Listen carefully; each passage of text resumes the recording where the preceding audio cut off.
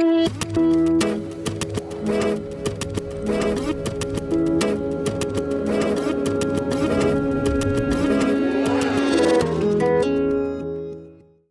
to the Songs and Sayings podcast, where we're reading through the wisdom literature of the world. Today, we continue in chapter 9 on our journey through the ancient Hebrew book of Proverbs. I'll start by sharing a few notes from my research into the passage, and then I'll conclude by reading the chapter. Chapter 9 closes the first of 6 sections in the book of Proverbs. As I reflect on the journey through this book so far, I can see how up to this point, the first section has been composed and placed in the opening position of the book in order to establish the very baseline maxims necessary for the youth to move on to bigger and wiser things. So far, the youth has been told to fear God, no matter what, to get wisdom and understanding, to avoid strange women and the risk of fatal consequences that come along with yielding to them, to consider that the very foundation of the world is predicated on wisdom, and thus it behooves a man to get to know this wisdom so he might make his way.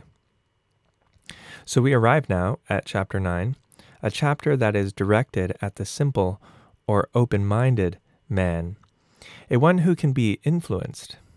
And he is presented with 2 options, wisdom or folly.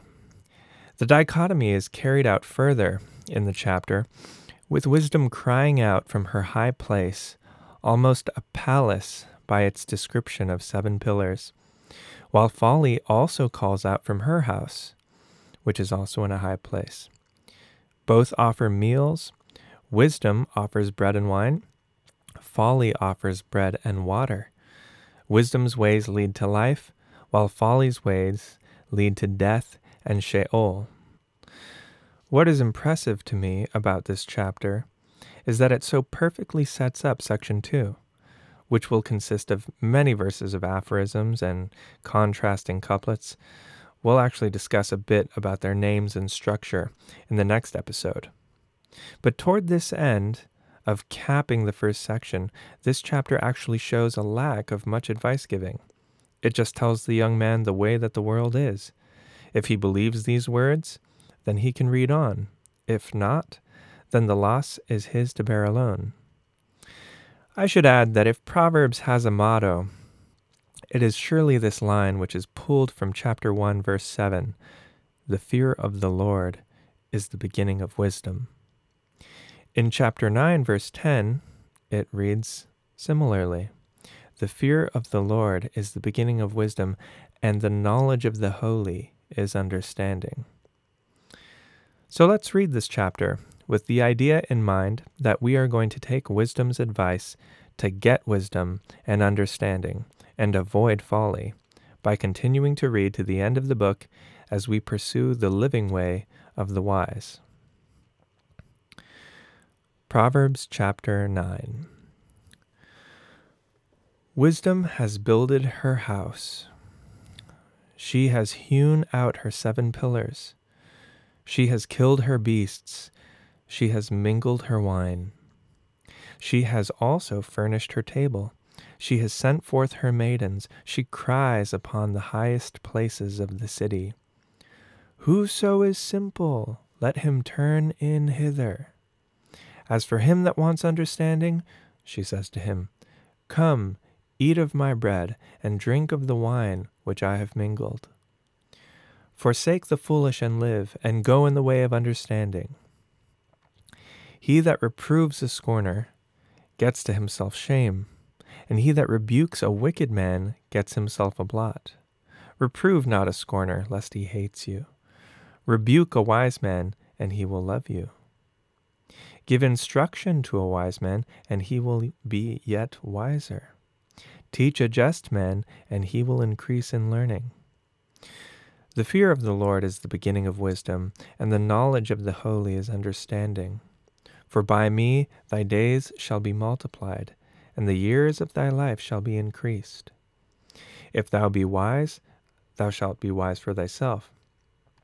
But if thou scornest, thou alone shalt bear it. A foolish woman is clamorous. She is simple and knows nothing. For she sits at the door of her house on a seat in the high places of the city to call passengers who go right on their ways. Whoso is simple, let him turn in hither. And as for him that wants understanding, she says to him, stolen waters are sweet, and bread eaten in secret is pleasant. But he knows not that the dead are there, and that her guests are in the depths of hell. Okay, we'll pick up again with chapter 10 tomorrow. If you'd like to support the Songs and Sayings podcast, you can do so by subscribing on whichever platform you're listening from, liking this episode, and leaving a rating or a review. You can also share this podcast on social media, and if you'd like, you can support the Songs and Sayings podcast by making a small donation through Anchor, PayPal, or a subscription on Substack via the links in the show notes. Additionally, if you have the Anchor app, you can send in your audio questions or comments, and I will answer them at the end of the next podcast. Thank you for listening, and remember to include wisdom in everything that you do.